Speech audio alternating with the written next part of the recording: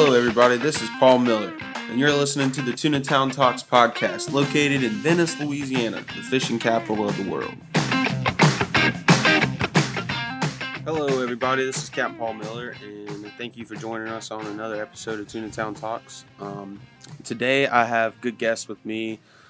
His name's is a good dive partner and longtime friend of mine. His name is Jeff Aguillard.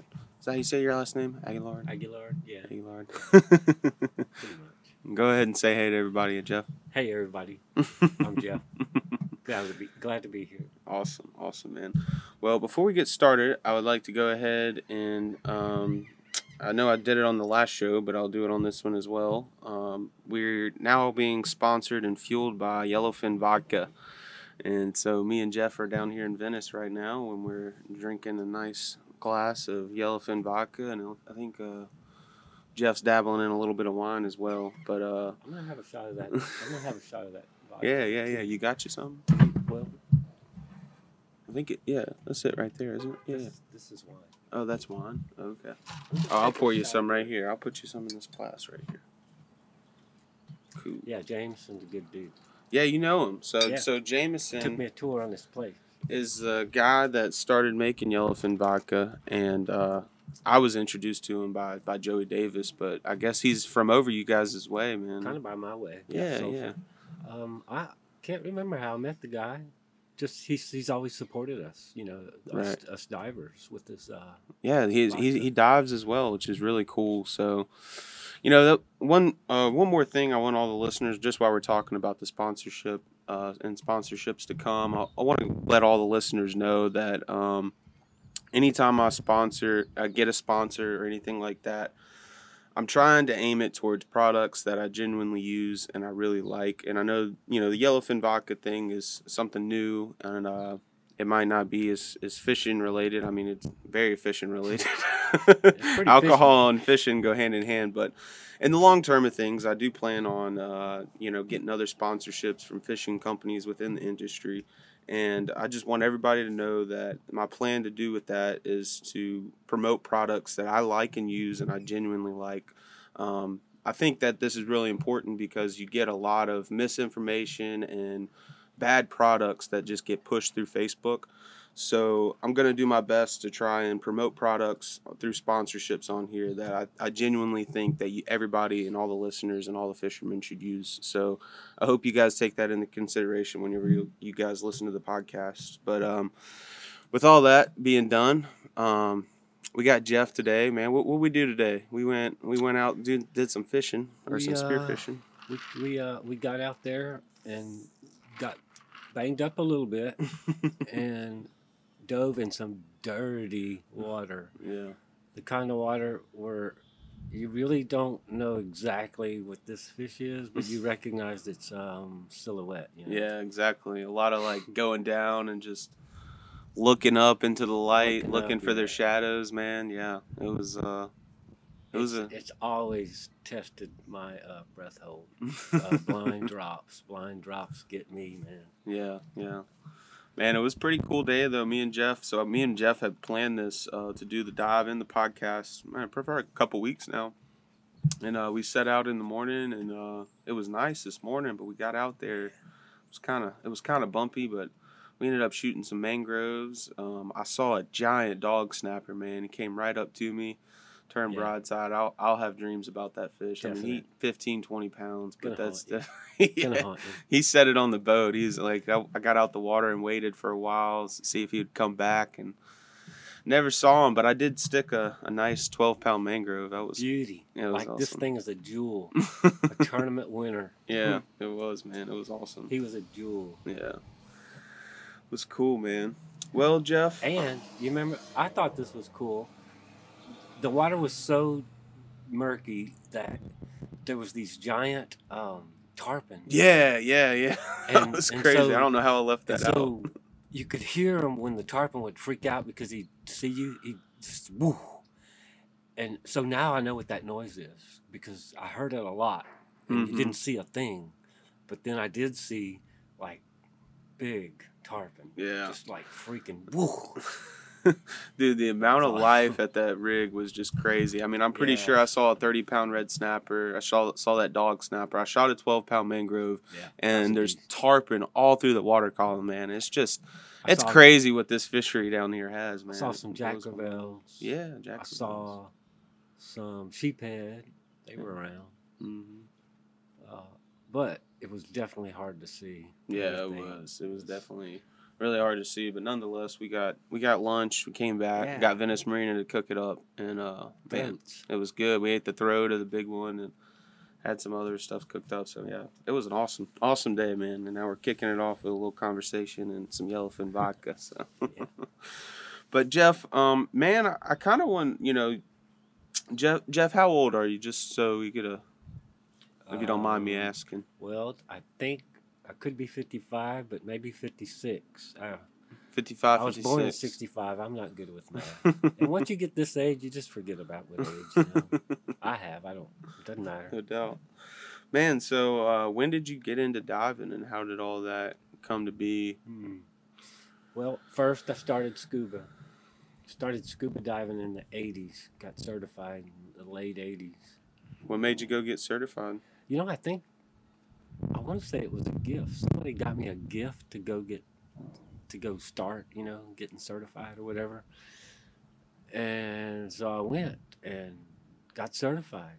Started diving. Met some guys with boats, and we started spearfishing immediately, Mm-hmm. I didn't really... I mean, it's awesome to go swim around and look at stuff, but I wanted to hunt fish. I mean, this is Louisiana, right? Yeah, we're here to kill shit. Right. Exactly. So I started spearing right away. And then, I speared on until vet school came along. And then that kind of knocked me out of commission for about 4 years or so. Right. So you're a veterinarian by trade, right? Yeah. Yeah. Nice. I mostly do large animals, horses, cows, that kind of thing. That's awesome, man. It's not boring, I'll say that. So, vet school put a kink in my diving for a while, because you don't get to go diving in vet school. Yeah. They don't have that. Anyway, when I got out of vet school, a buddy of mine that we were in vet school together, he lived 30 minutes away from me. He bought a boat, and we started going. And we didn't know a thing about it. We weren't catching many fish. He didn't dive. He didn't dive at all. And so I thought, well, it's going to be dangerous for me to scuba dive alone, so I can't do that. Right. How about if I just float around with a spear gun with my BC on? And so that's where I started. That's how I started. Floating on the top of the water, shooting fish. I'd make kind of a mad dash scramble to dive, with this BC on. And it can be done. It's difficult, but you can do it. And you get down a little ways, maybe 8-10 feet maybe, and bam, you can shoot a mangrove. Back then, they were tame. Yeah, they were tame. They were everywhere, and they were tame. So that's how I started. And eventually, I think I ditched the BC because it became too much of a hindrance. I don't even know why you would start with one. Well, because... You didn't want to drown. I didn't know what I was doing at all. You had no idea, I had no clue. Yeah. And so I would smoke the mangroves always because they were so tame. They didn't care. Yeah. You could wail on them. Especially out west where you guys are from. Yeah. Yeah. I would normally get average by myself 13 mangroves. Wow. Just pecking at them. And then the ling. Dude, I shot some awesome ling back then.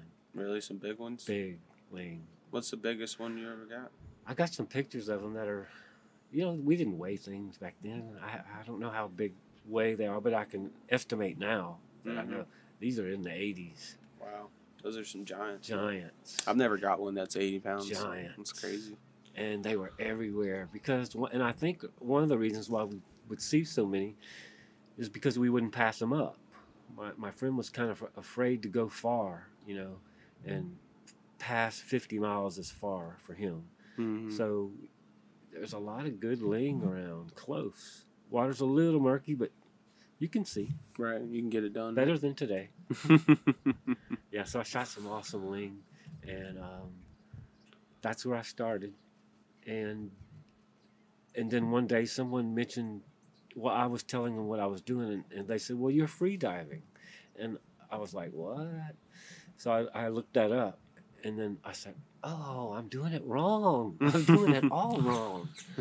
And so other buddies came into play that would spear with me, and we all decided to take a class. So we went to Catalina Island, took a bitchin' ass class, man. We had a blast. Really? Out in Yeah. California, huh? Yeah, it was out in Cali. Wow. My sister was living out there, so I flew down there. What year picked was her that? up. Do you know? Shoot, this was like 10 years ago, maybe. Yeah. I don't know. 2010, Long enough for me to forget a 2009. lot of shit. Yeah. Well, so anyway, we had such a good time diving in that cold water, and it was really pretty clear, you know, Mm-hmm. not muddy at all, and the seaweed, you know, the seaweed stuff. And then I think we saw a seal, and back then there was no class 1 and class 2 or whatever. We started diving like we had some classroom time, you know, where you learn Mm-hmm. what you're capable of Right. in a right. book. And then you get out there and you start learning in the water. And what he does is they set up different distances, like 40 feet. Lets everybody dive down to 40 feet, you know. Get comfortable with that. And then he moves it to 60, and then 80, and then eventually 100. I made it to 100. I think 3 people in our class made it to 100. Wow. But it's not about. I mean, I'm just happy I made it to 100. That's what I wanted to do. Mm-hmm. I don't guess it's about making 100. It's about making For what some you people, can do. yeah. Yeah, it's about making what you wanted. Yeah. You're gonna impress yourself. Yeah. I guarantee you. I think I tell everybody to go take a class whenever Absolutely. they get into free diving or whatever. And Absolutely. I don't think it's about going deep. It's about getting to where you're comfortable and being comfortable there. You know, because Right. you wanna know, like, if you're just now getting into free diving, you're not gonna have a good idea as to what your limits might be. Right. But if somebody takes you and you go down deeper and you see what your limit actually is, or you know what they're telling you, or they at least you explore that a little bit more, so you know where your comfort zone is. Yeah, I think what free diving does, it definitely shows you exactly who you are. Yeah. And sometimes you're different people at different times. Yeah, You it know? definitely does, man. It makes you Makes you aware of Yeah. what you're capable of, kind of like who you are, what are you Yeah. are, you know.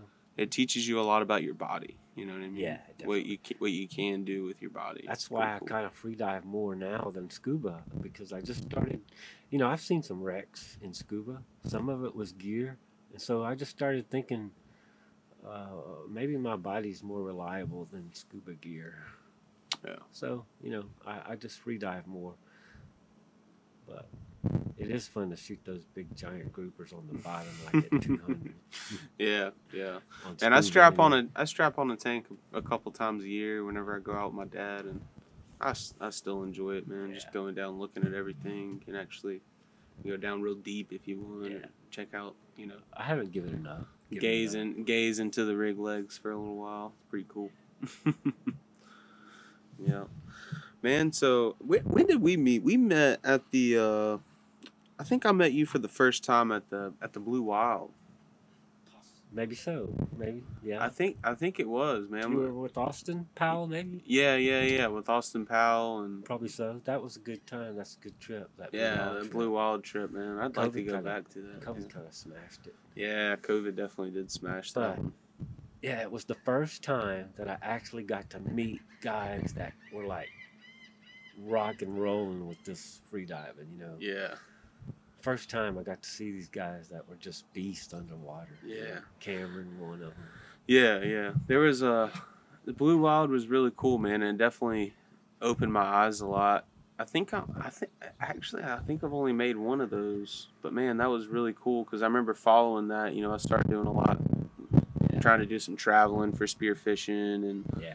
and that kind of thing. And I met Sean Hascup, which he was the guide in Costa Rica, and I've been down and seen him 3-4 times. Yeah, now. I got to go to see him. No, you should, man. Like he's got that place figured out. I mean, shout out to Sean Hascup, man. He's put me on some awesome fish for sure. He's a good dude. I met him down there, same time I met you, and I don't know, man. That it's just cool because you still know a lot of those same people. And you see them on social media, right? So I don't know. You feel like you're still best friends, you know? Yeah, man. So, Jeff, tell us maybe a couple stories you might want to share, man, about diving or free diving, or it doesn't have to be. It's gonna be on the water, whatever you want to talk about. I want to tell a story when I was extremely afraid. This is a scuba story. Scuba story, yeah. It's a scuba story. So I don't know how far we're out. 75, 80, out of Cameron. Mm-hmm. Cameron, Louisiana, right? Yeah, good water. Me and Brian LaFosse, my good dive partner, we were on scuba and we were going down, to find some grouper. I want to say this rig is probably 250, I don't know, something like that.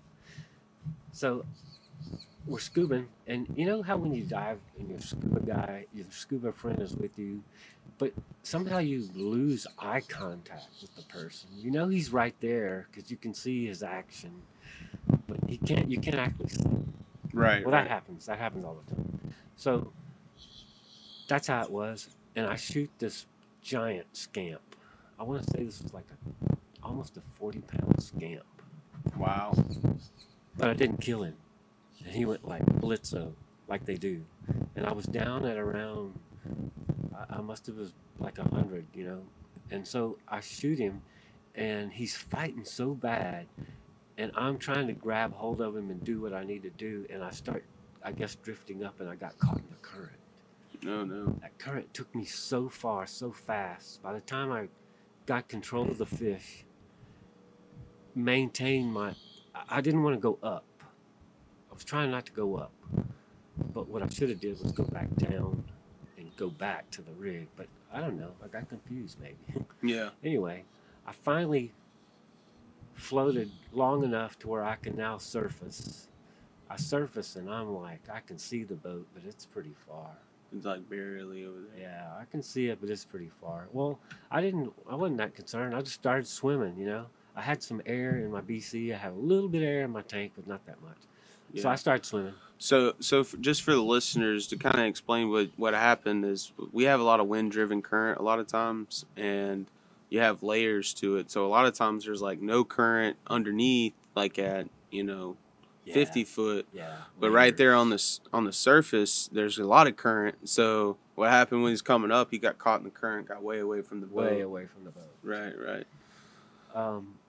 So, I said, I'm just going to swim to the boat. And so I'm just plowing, swimming hard. And I swim for like, 5 minutes. And then I look up, come up. I think I'm farther away.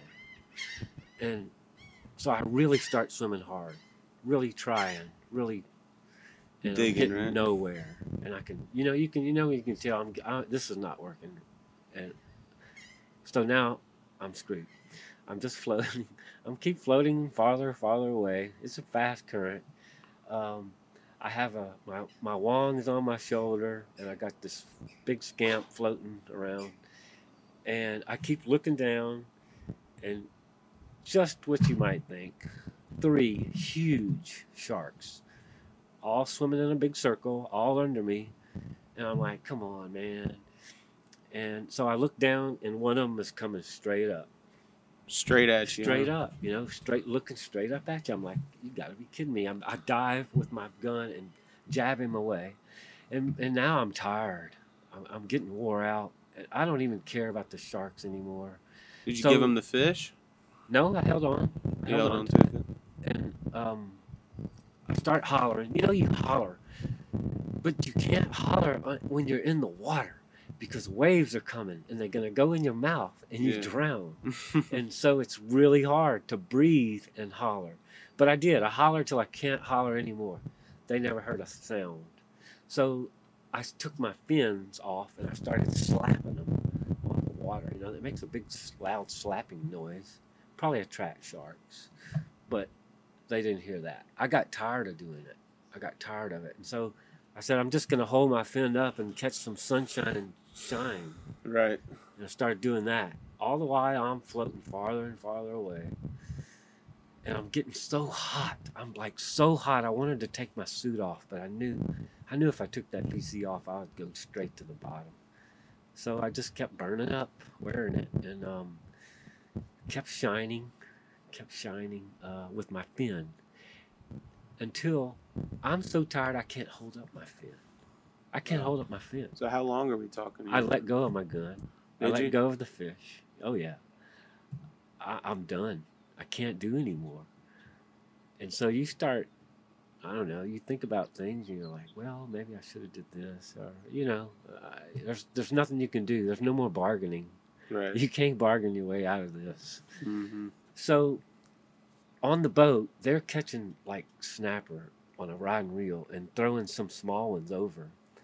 Well, some of them, I see them floating past me, you know, because I'm on the same current line.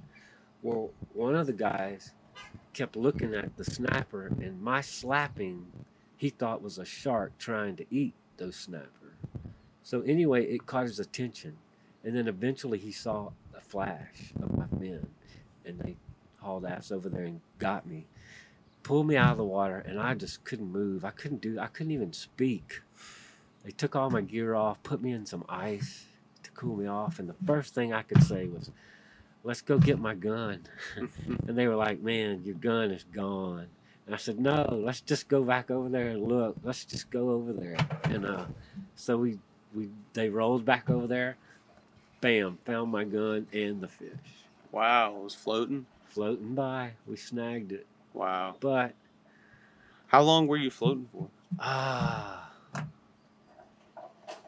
couple of hours, man. Couple hours? Couple of hours.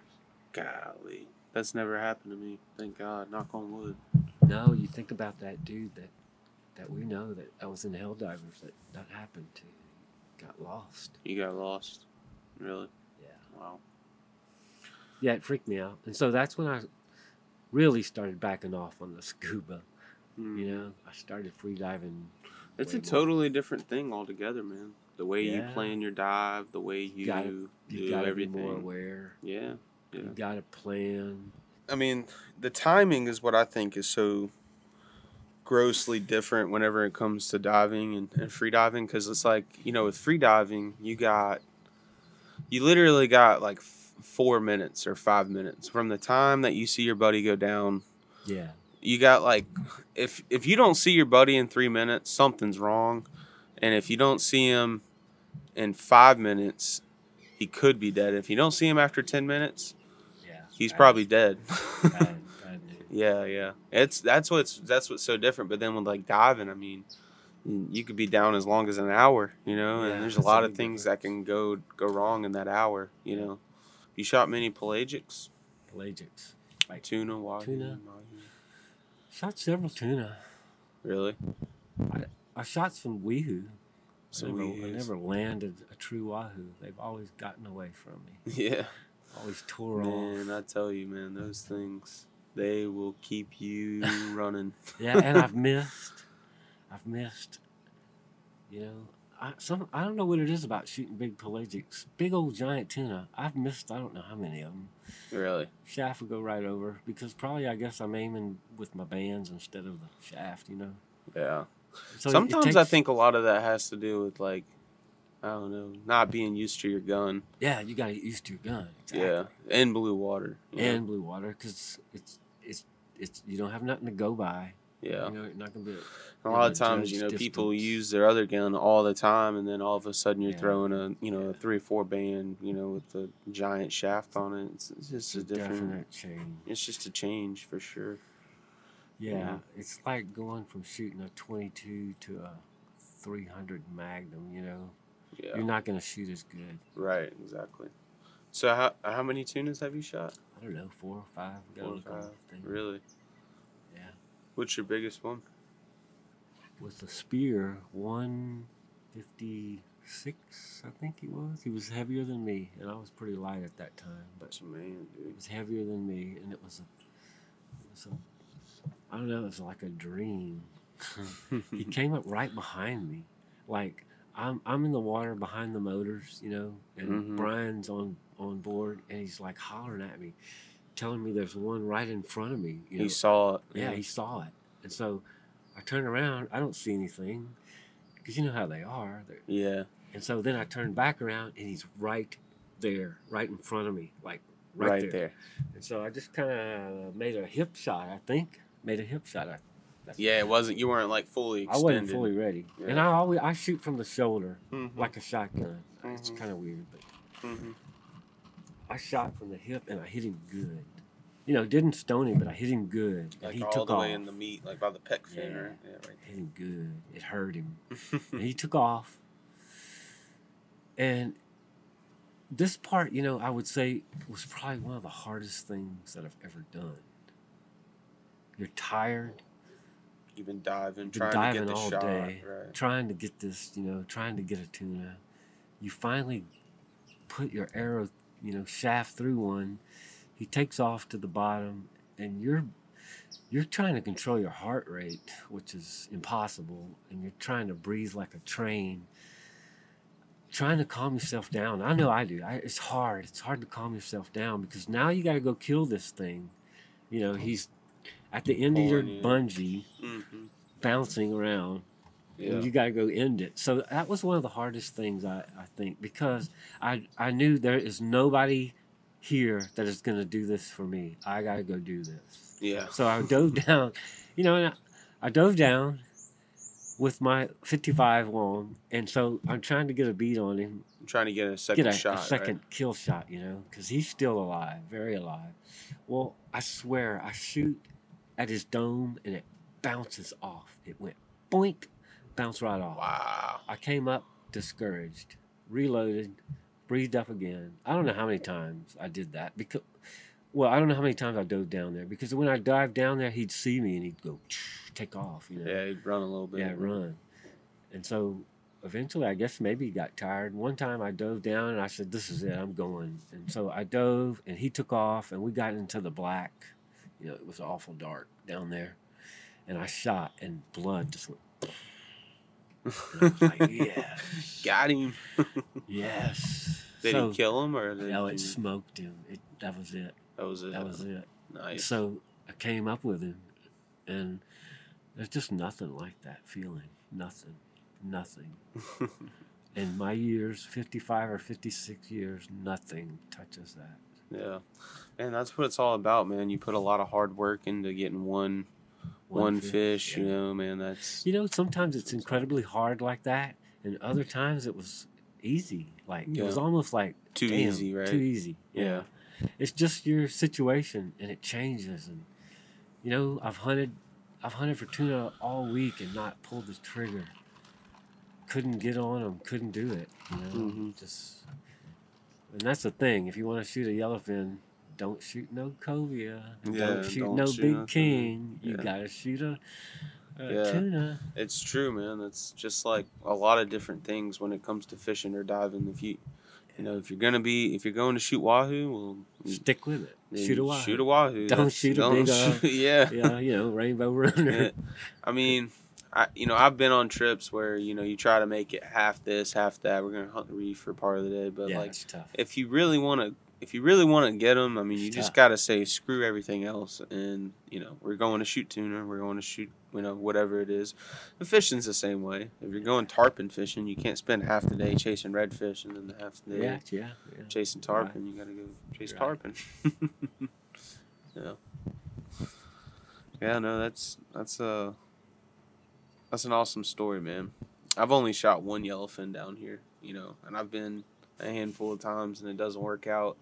But I think that's what's very weird about, like, whenever fishermen view divers, a lot of times they, you know, like with triple tail or mangroves, you know, like, oh, that's so easy, anybody could do it. Or, it's not. Yeah, It's I've not.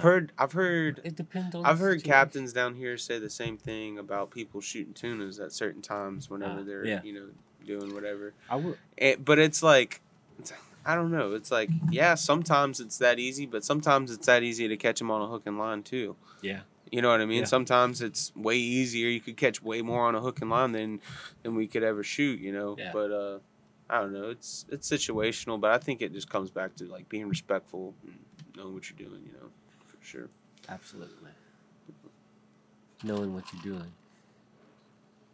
Yeah, if you didn't know what you're doing, you go out there to shoot tuna, something bad's gonna happen. Oh man, that's tough, man. But how do you get to the point where you know what you're doing? Exactly. You gotta just keep after it. Yeah, keep after it. Persistence for sure. Yeah. Well, man. What else you want to talk about? You got any any other stories that you really? Oh, I got. Have you ever had that nitrogen narcosis? Yeah, multiple times. Multiple times. Yeah, you get through it. Yeah. Well, one time I'm on a rig, we're diving, and so I got this. My Wong is my meat gun. That's what I use. Mm-hmm. I just like the way it shoots. Right. So I guess I'm about 80 feet, and I'm on scuba, and I shoot a big old amberjack. Well, I didn't quite stone him. Actually, I didn't quite even hit him good. The shaft went through the skin and the meat on the top of his skull. Like, it really didn't even hit his head. You know what I mean? Right, Well, right. So it shocked him for that second. And I kind of pull him up, and when I grab onto the shaft, he goes nuts. Starts twisting, Mm-hmm. Well, the shaft immediately rips out, but I had my hands in his gills.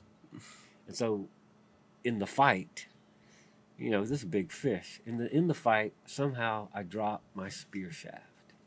And so I look down and I can see my gun going, pew, down to the bottom, which was 2+. Right.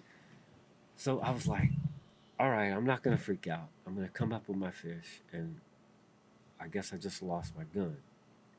So I come up, bring the fish up there, and we had been diving all day. I'm not kidding you. We must have made, I don't know, we probably had about 15 tanks on board, and not with a lot of people. So I look over at the tanks. There's one tank left. And everybody's beat, and I'm tired, but I gotta go look. I gotta go down there and look for my gun. So I strap on this tank. I asked the guys on the rig, I said, how deep is it? They're like, it's 200. All right. I said, all right, I'm gonna handle this. I dived down by myself through all this metal, like how sometimes on the bottom of a rig there's this scaffolding and these ladders and shit, all kinds of bullshit, right? Well, that's kind of when I had marked that spot. I knew that's where I left it. I dropped. So I found that spot, that twisted all metal, and I kept going deeper and deeper. And man, giant fish are swimming right in my face. Is it so dark, huh? Yeah, and it's pitch black dark, but they're shiny and they're just swimming right in front of me. Well, I can't look at them. Because I'm looking for my gun, And that nitrogen narcosis hits, and then you just start feeling like you're extremely comfortable with being here. Like, it's gonna be okay let's say if I were to die right here, it's gonna be all right.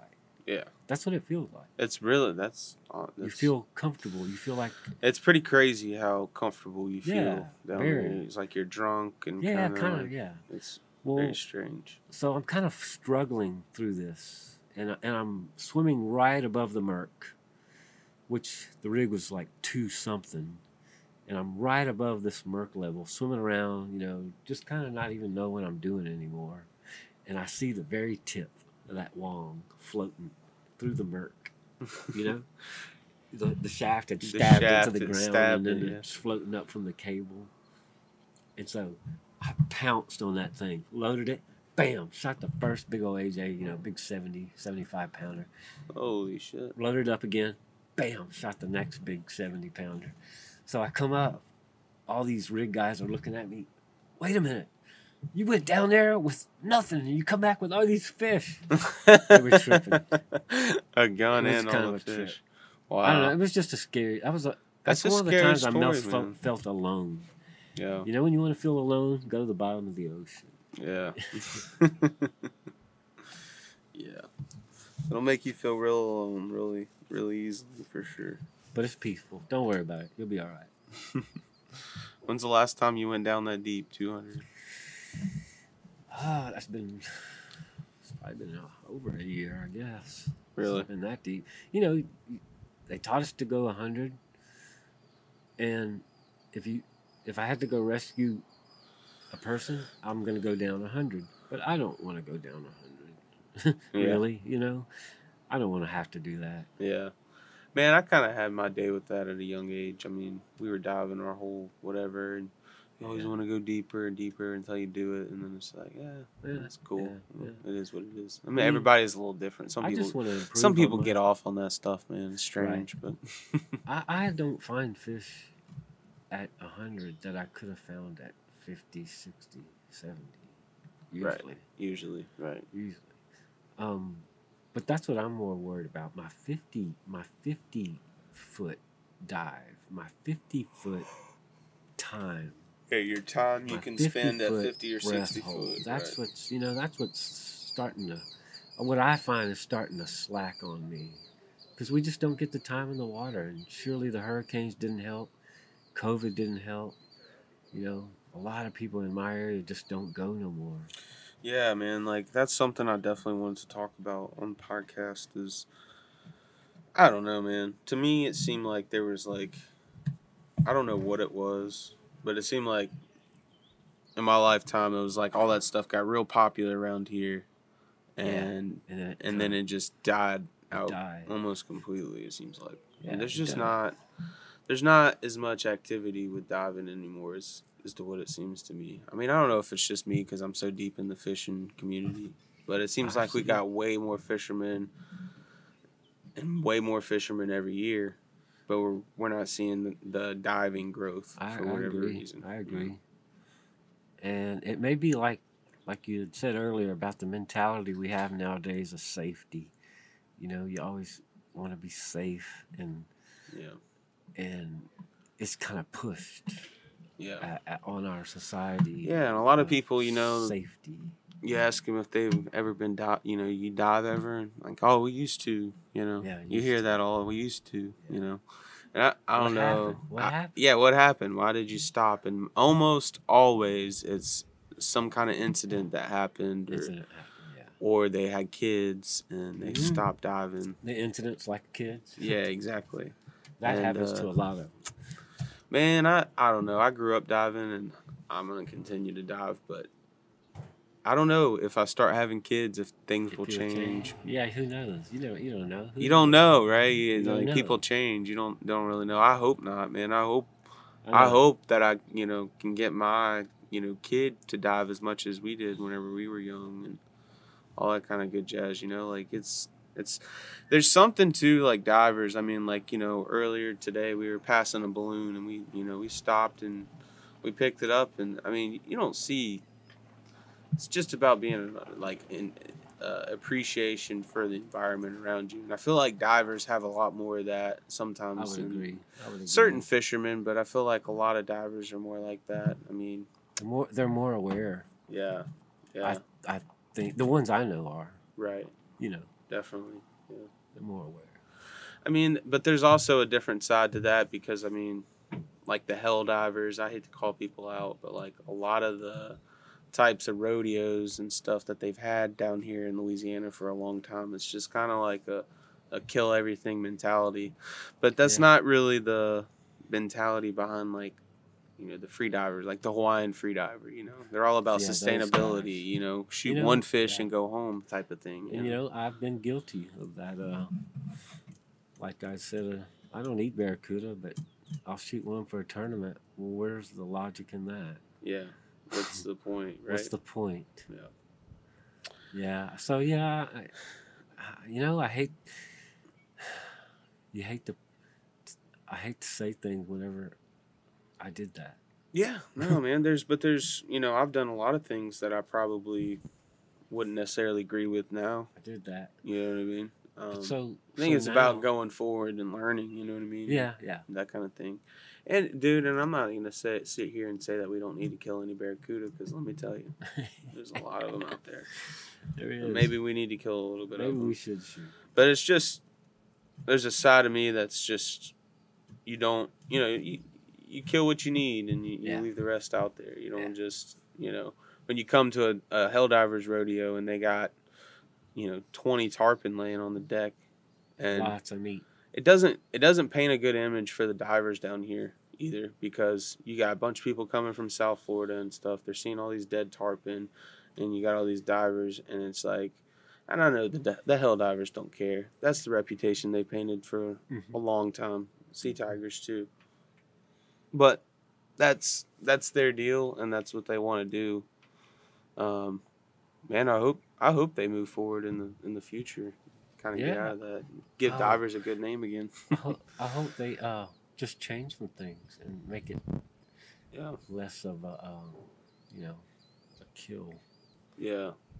I think you need more just do individual species. You know what I mean? Like biggest grouper or biggest snapper or you can definitely tweak the board. Yeah, narrow it down so Tweak people the board. actually have to hunt a certain species or That's something a like step that. in the direction. Tweak the board to where it's more So where you're not sustainable. bringing in 30 Jack Revell every tournament. Yeah. Because honestly, Who wants to I don't see- even want to do that. Who wants to see 30 dead Jack Revell? I don't. You know what? I don't ever think I may have shot maybe one Jack Revell in my life, and that's when I was a beginner and didn't even know. Probably thought it was a yellowtail, Yeah. But I stay away from those things. Exactly. At all costs. At all costs, they're gonna I either mean, wreck your gear. I catch them all the time. I love catching them with Yeah. clients. Oh, I mean, yeah, they, yeah, they're they fun love to it. catch. You know what I mean? They GTs eat are fun top to water and all that kind of stuff. Jack. But yeah, for diving, I mean, you can't eat it. You don't typically shoot it. At least whenever I'm I guess diving. you could eat it, but I haven't found anybody that eats it. Yeah. Another thing that I thought was very strange in one of the Sea Tigers tournaments, I heard that, and I had a full conversation with one of them about it, but the fish doesn't count if you shoot them with the floating line. It only counts. Right. There's With that a reel. rule. There's a rule. Is that not the dumbest? Well, there's a rule. Like I want to say it's the difference between skin diving and something else. Maybe if you use a float line, It doesn't make any sense, because a float line is safer, right? Definitely. It's 100% safer. Like I can't tell you how many times that I've So we're tangled up reels. We're rewarding unsafety. Yeah, we're so like whenever I heard that, I was like, man, this stuff is just so old. Y'all just need to that. I mean, I get the way that the Helldiver rodeos were probably awesome. Back in the 70s and 80s, whenever these people were just now starting to dive and they're going out there and they got these boats that can finally get to these places and they're bringing in giant stingrays and sharks and all this stuff. I mean, man, people have never seen anything like that, and they give you a big old attaboy, but it's not like that anymore. You know what I mean? It's not. It's not like that anymore. So I don't know. Maybe they'll update the times. I'm sure I'll hear something from some of them. But if any of them listening out there, I mean all well, and I'd be glad to have a conversation with any one of y'all. Yeah, exactly. I'm not mad. I'm not mad at him. Hell no. I mean, this is just the way it's been done. Hell no. I don't agree with it. Not mad at anybody. I'm not mad at him. It's just, I don't know. If I'm gonna talk about it, that's why I don't do those tournaments. That's why I don't, do those things. They're stressful. I'll say that. Mm-hmm. The biggest stress.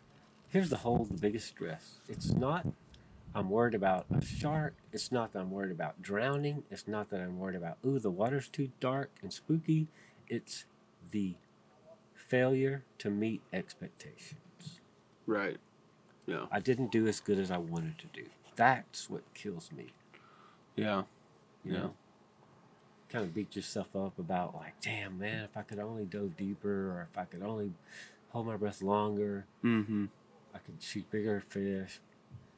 But it goes back to the thing I always say, man, is your trip is predetermined by your expectations.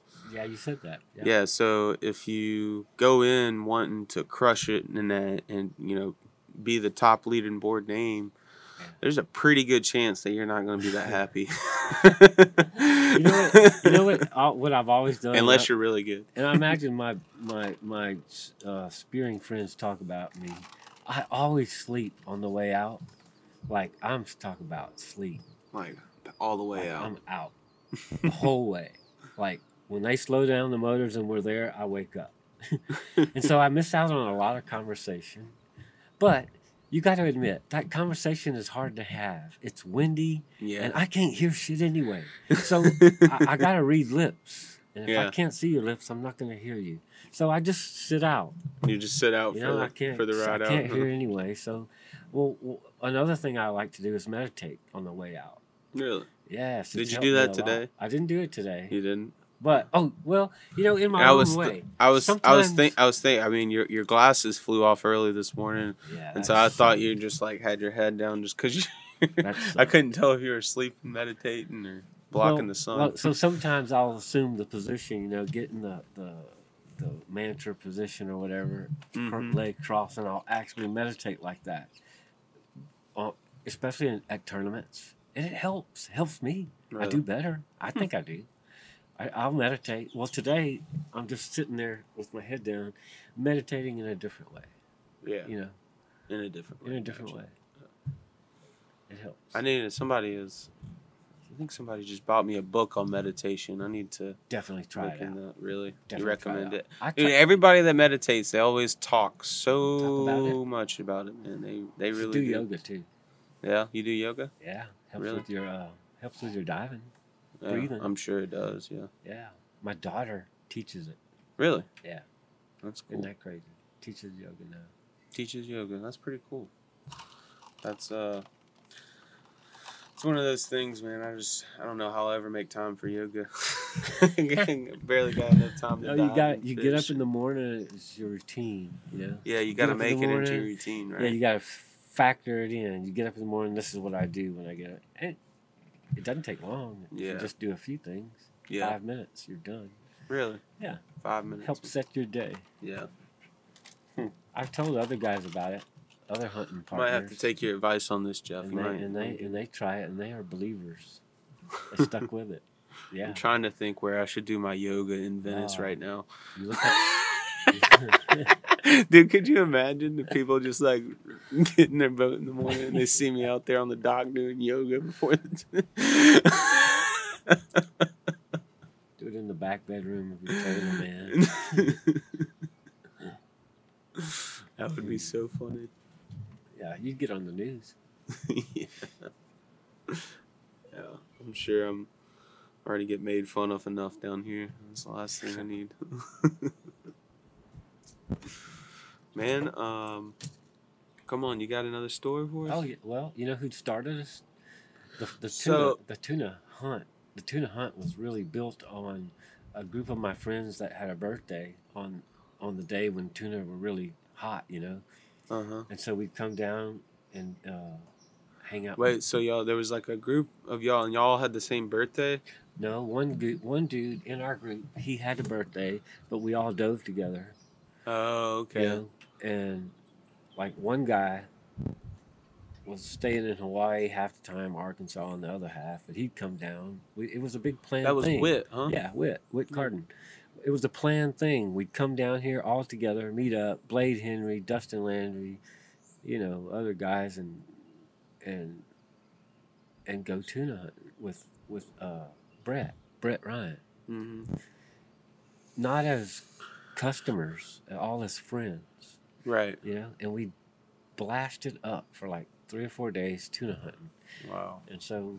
And that's how, what do you guys call your club thing? The Southern Stoners? Yeah, Southern Stoners. Southern Stoners that was like you guys that started that was a different kind of a deal that started back in Lake Charles.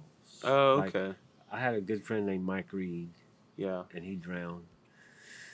Well, we dove together, me, him, and a bunch of other guys. Always, always this group of guys, and so me and Mike talked about forming a club, and Mm-hmm. and I said we should call ourselves the Southern Stoners. Not because we smoking weed all the time, but because when you stone a fish, it's like Yeah. heaven. Yeah, exactly. Done. Right. So he toyed around with it and made a little emblem thing, and then the accident happened. Yeah. And so that's pretty crazy. I don't know how much you want to get into that story, but I was actually on the water that day, and I remember hearing the stuff as we were coming in. We actually broke down that day. We were coming in on one engine, and I remember as we were getting reception, we started hearing the news about what happened. But man, that's a pretty tragic event there. I know he was with Rock, Louis Rosin. Yeah, Rock. Yeah. Rock has done more than one recovery, I think. I think 3. I don't know how the guy handles it. I think 3. Yeah. I don't know how he handles it. Yeah. So, now when we're diving, I think that's all in the back of our minds. We've lost, and I know other people that have died here. We've lost friends here. And whenever your family finds out about all these stories, they don't, they support what you do, but they don't really want to encourage you now. Yeah, exactly. They don't want to see anything happen. Right. They don't want to see you die. Yeah. And, I definitely don't want to have to ride home with someone and tell their parents they drowned. Oh, dude, I have no idea what that would feel like. But imagine riding. I just can't even imagine riding home without somebody else. Yeah. Me neither. I can't imagine that. That would trip me out bad. Ooh, son. Well, so what are we supposed to do? Sit on our couch? Yeah. Hell no. I'm getting out there. I'm diving. I heard a story one time. It was actually when I was taking a freediving class. But, they were talking about how you don't, like, if somebody else is hurt, don't put yourself in danger, which is a very hard call to make sometimes. Mm-hmm. But pretty crazy story. I think these people were in Africa somewhere diving, but there was 4 people. One guy goes down, blacks out at depth. Other guy goes down, tries to save him. He blacks out. Third guy goes down. Something happened to him too. The 4th guy decided that it wasn't worth it, and he went home. Wow. Can you imagine? That's crazy. But it's like, I don't know. That's heavy, man. It's not what I concentrate on. No, man. I'd rather concentrate. I try to concentrate on the brighter side, but that is an aspect of diving that we have to talk about. Yeah, you do. So you know what I did after my incident with my BC floating down the current? What's that? Bought a fucking whistle. A whistle. A whistle and put it on your BC vest. Yeah. Man, that can save your life. You learn and you get better, right? That's better. Right. I should have had it on there to begin with. Yeah, you would have been back in the boat. I'd been back in the boat shooting fish. Yeah. A whistle. Just a whistle. Yeah. That's crazy, man. So you were talking about, coming down here and like you guys were going with Brett trying to shoot tuna, and that was like a big. That was a big annual thing. It was a big annual thing. Is what we did, and we just had such a good time being out there on the water, and then after Mike was gone, we'd always have a drink for him out there, Yeah. That's pretty crazy. How long did y'all keep that going? Is it still going? Well, see now, me and Brett talked about it yesterday. Nobody can go anymore. They're married, they have kids, or they have work obligations. Yeah. So it's like difficult to get those guys together again. Yeah. You gotta create another one, right? You gotta start another family. You know what? We could redo one time. What's that Coastal magazine? They took a picture of us lined up on the Venice Marina. We all had tunas. Like, I must have been like 7 of us all standing there with our tuna. Yeah. Yeah, I would love to recreate that picture. I remember that picture. It's actually pretty crazy because, like, I remember, y'all going. I wasn't. I was in Mississippi. I was not even anywhere down here at the time. But you guys had come down and y'all dove for like 3 or 4 days, and on the 4th day you got them. Huh? Yeah, we got them. on the last day. You know, that's They went that long without getting them, and then it one was thing like about tuna hunting. you can't pump the brakes once you get on them, right? You got 4 or 5 guys that. Yeah. How many guys did y'all have? 6? Well, that's one thing that makes it hard about tuna hunting when you have a lot of guys. A lot of guys in the water, then tuna get spooked. You know. Yeah. They don't wanna hang Anything, around. man. Anything. You gotta be like minimum as you can. Yeah, anything. But I want to say we had 6 or 7 guys. I'd have to look at the picture again. But we all had our tuna, and we all worked our ass off for it. That's crazy, man. Like, it's such a That's great like feeling. the feeling of accomplishment. Yeah. That's that it couldn't have happened any better, because if it would have happened the first day, Right. you know what I mean? Yeah, it would have been ruined. Huh? Yeah, a lot of times, man. You know, like I had I don't know, clients all the time, and whenever you have like a slow morning of fishing, and then you catch a couple, and then you end up slamming them at the very end. Those seem to be the best trips. Those seem to be the people that want to come back. You know what I mean? It just seems that way. They end on a good Other note. people come back too, but like that, the people don't realize it a lot of times. But what you want is to put forth a lot of work and get that return. That yes feeling when you finally get on them. It's so cool, man. Yeah. That's what I love about fishing, diving, the whole nine. Well, people always ask me, how can you go down there with all that danger? And I'm like, it is so beautiful. If I let fear stop me from going, what a waste that was. Yeah. It's that beautiful. It's a thing people always say, you can't live in fear, It's that beautiful. That's a really dark road to go down when you start living in fear. Whenever that's where everybody's at now, I think. That's where it seems like they're all living pumping in fear. They like to pump fear on us. They do, man. It's I am true, scared. but like, it's so true the way that you get. But like, you won't do anything if you keep down that road. It's Right. like if you're scared of this and you're scared of that, then you're scared of germs, then you're scared of leaving your house all of a sudden, and you never go out and do anything. So you can't be scared to live. You gotta try things. You gotta, I don't know, stay in your comfort zone, but maybe push the envelope every so often. Yeah, I'm sure not advocating somebody go down to 100 when they never did that. Right. But it's, you gotta you know, get comfortable. You know your comfort zone. But Just because you had kids, that doesn't mean you gotta stop diving. You can still get out there. take them with you. Hell yeah. Show them the safe way. That's it. Show them the safe way, right? That's what you do. That's how it was supposed to be. Well, man, we're coming right up on an hour right now. I usually like to. I know we've talked a lot about conservation stuff already. These podcasts seem to end up a lot of times, but we both talked about our the Seaspiracy documentary. There's a lot on there or whatever, but man, maybe give us like your just a couple cents on like what conservation is, and maybe we'll touch on the Seaspiracy documentary a little bit, but where do you think that we should be moving towards as far as maybe within the diving community or the fishing community?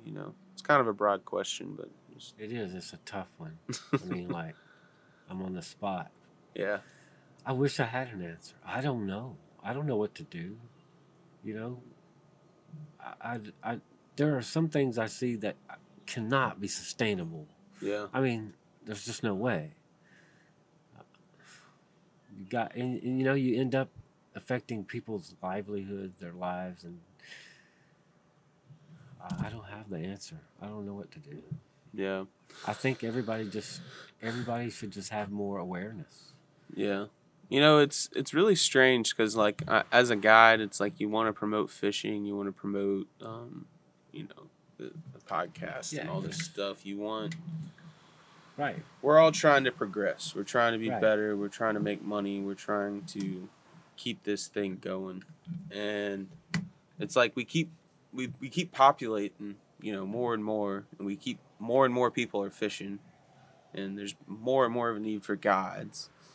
And so it's like we need all we. It's like we need everybody to kind of be on the same page whenever it comes to what's too much or what's acceptable or not. I don't know who sets those rules. You know, for a long time it's been the state and federal government.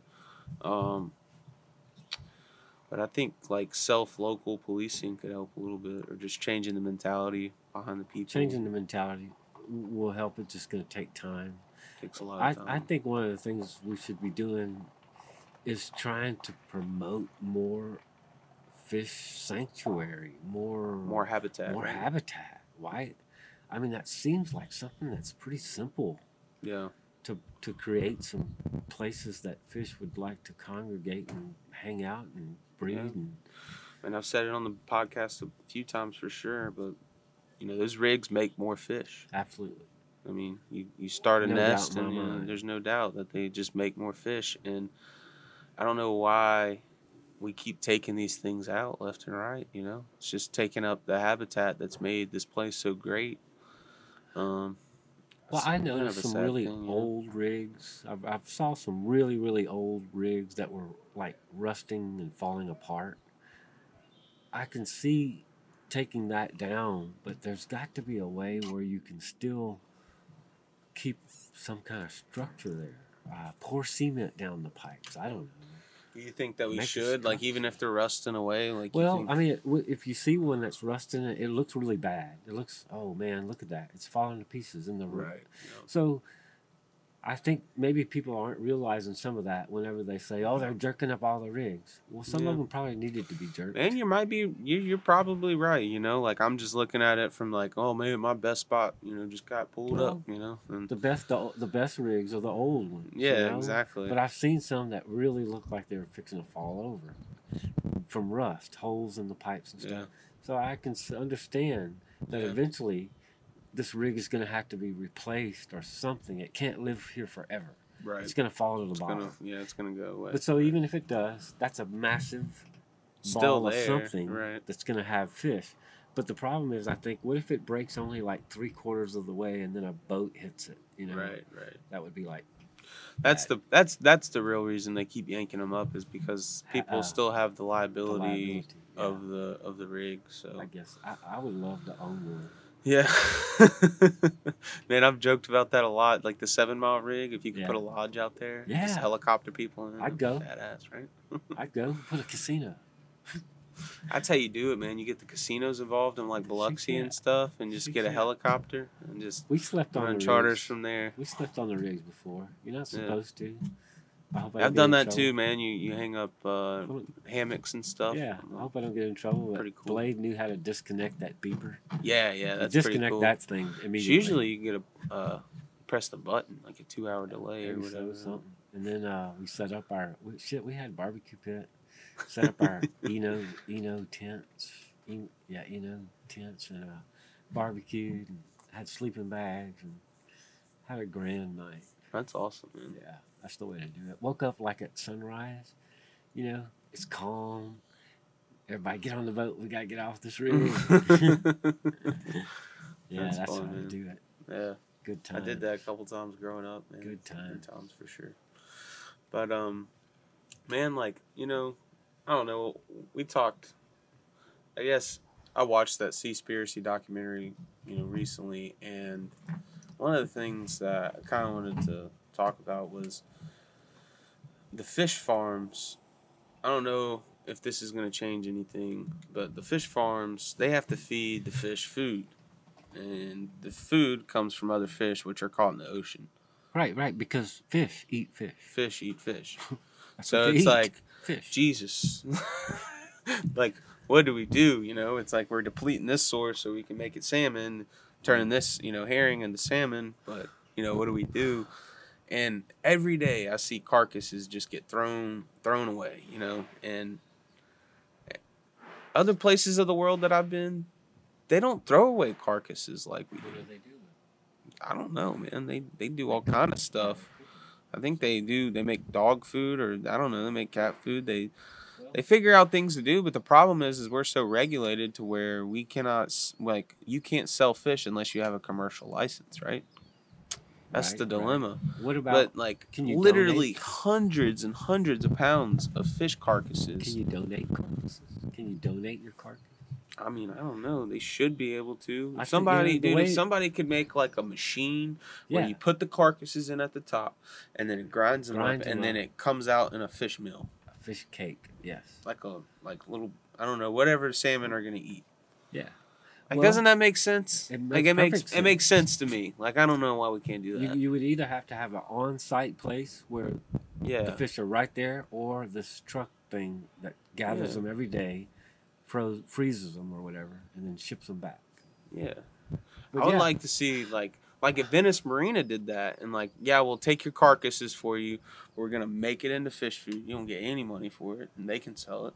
At least it's getting used. Yeah, right. I would donate my carcass. What am I going to do with them? Throw them in the river, right? Throw them in the river? Why not? Yeah. It seems like you'd have to start off real small and grow. Yeah. I don't know. There's just ideas. That's a good idea. Fish eat fish. Find out, feed them carcasses. Man, and I want to be real clear to all the listeners out there that sometimes I feel like this just gets so negative, talking about the amount of people that are fishing and just too much of that. We're taking too much fish. Because there's enough of that, it seems like. There's enough of those types of documentaries and stuff going out. But the reality of the situation, my opinion, is we still have a great fishery. It seems to be sustainable to me. Like, we've been taken out of the waters for a long time now, and we're able to, we keep seeing 3-4 year old fish. It's not like we're just taking and nothing's coming back. So I do think that our fishery is doing very well, and I think it's sustainable. I really do. I definitely do. I do hear. Yeah. I think we back west, I think we got a little better fish because we have less pressure. Less pressure, right? Because if you want to get to the same water that you have 5 miles out, we got to go, 50. Right. So there's less pressure. There's less pressure, right? We have way less platforms now. Yeah. So they're not getting hit, Yeah, they're not getting hit so much. So I've always found it easier for me to dive where I'm from than here. First of all, the current here is usually bitching. Yeah. The water's always sketchy. Yeah. But I'm sure you got a little bit more clean water out that way. A little cleaner and less current. But it seems like here, you really don't know what could be coming up. There could be like a monster, like a world. I know. It's like today we were literally 5 miles from land. Yeah. And I saw a 20-pound you saw dog snapper and nice freaking tarpon and all kind of crap like that. It's just. Yeah, I was impressed with the tarpon. Yeah. So fun diving with those things. Yeah, they let us get right on them because they couldn't see us either. Right there, yeah. They couldn't see us either. These things look so wild in the water, just checking them out, man. Yeah. Yeah, man. It's good fun. Well, look, Jeff, I've never dove out in West Louisiana, so. You got to come. Man, whatever. You got to come with fish or tamer. I like to come out there. A little tamer, I guess. I want to take a trip way out west, man. Like, somewhere way out there, just do some exploring out there, man. I've always wanted to go out there, and I don't know, I kind of sank my teeth down here in Venice, Yeah, you ain't in a bad spot. I'm not in a bad spot. You ain't in a bad spot. I guess I always get in that adventure to go and, do the next thing. Yeah. But, you can come with me with my buddy when we go out. Yeah. My veterinarian buddy with this boat. Cool, man. Holler at me. Let me know. Give me a couple weeks' notice, and we'll make it happen. Yeah, we get into some nice ling, nice snapper. Yeah. Oh, yeah. You have a good time. Sounds like a lot of fun, man. Well, Jeff, can't thank you enough for coming, man. I had a great time with you today. Thank you for sitting down and doing the podcast with me. Means a lot. I've been trying to get a diver on here for a while, so it's awesome. Man, I enjoyed the hell out of it, Paulie. Good time. I had a good time. I had a blast. Thanks, man. Thanks for having me. Once again, guys, this is Captain Paul Miller with Mexican Gulf Fishing Company. And today we are brought to you by Yellowfin Vodka. And it's been tasting really good, wouldn't you say, Jeff? I'll say. I'll say it's been going down pretty nice. It is, man. Definitely carried the conversation for us. Good job, Jameson. Good job, Jameson. Hell of a batch there, buddy. And so go out to the store, guys. Grab you a bottle of this Yellowfin vodka. See what all hype's about. Alrighty. Thanks again, guys. Thanks for listening, everybody. Please give us a follow on Facebook or Instagram at Tunatown Talks. Also, if you'd like to book a charter with me, you can do so by visiting our website at mgfishing.com. That's Mexican Gulf website, where you'll find my online booking calendar with all my open dates. And remember, guys, always be safe while out on the water.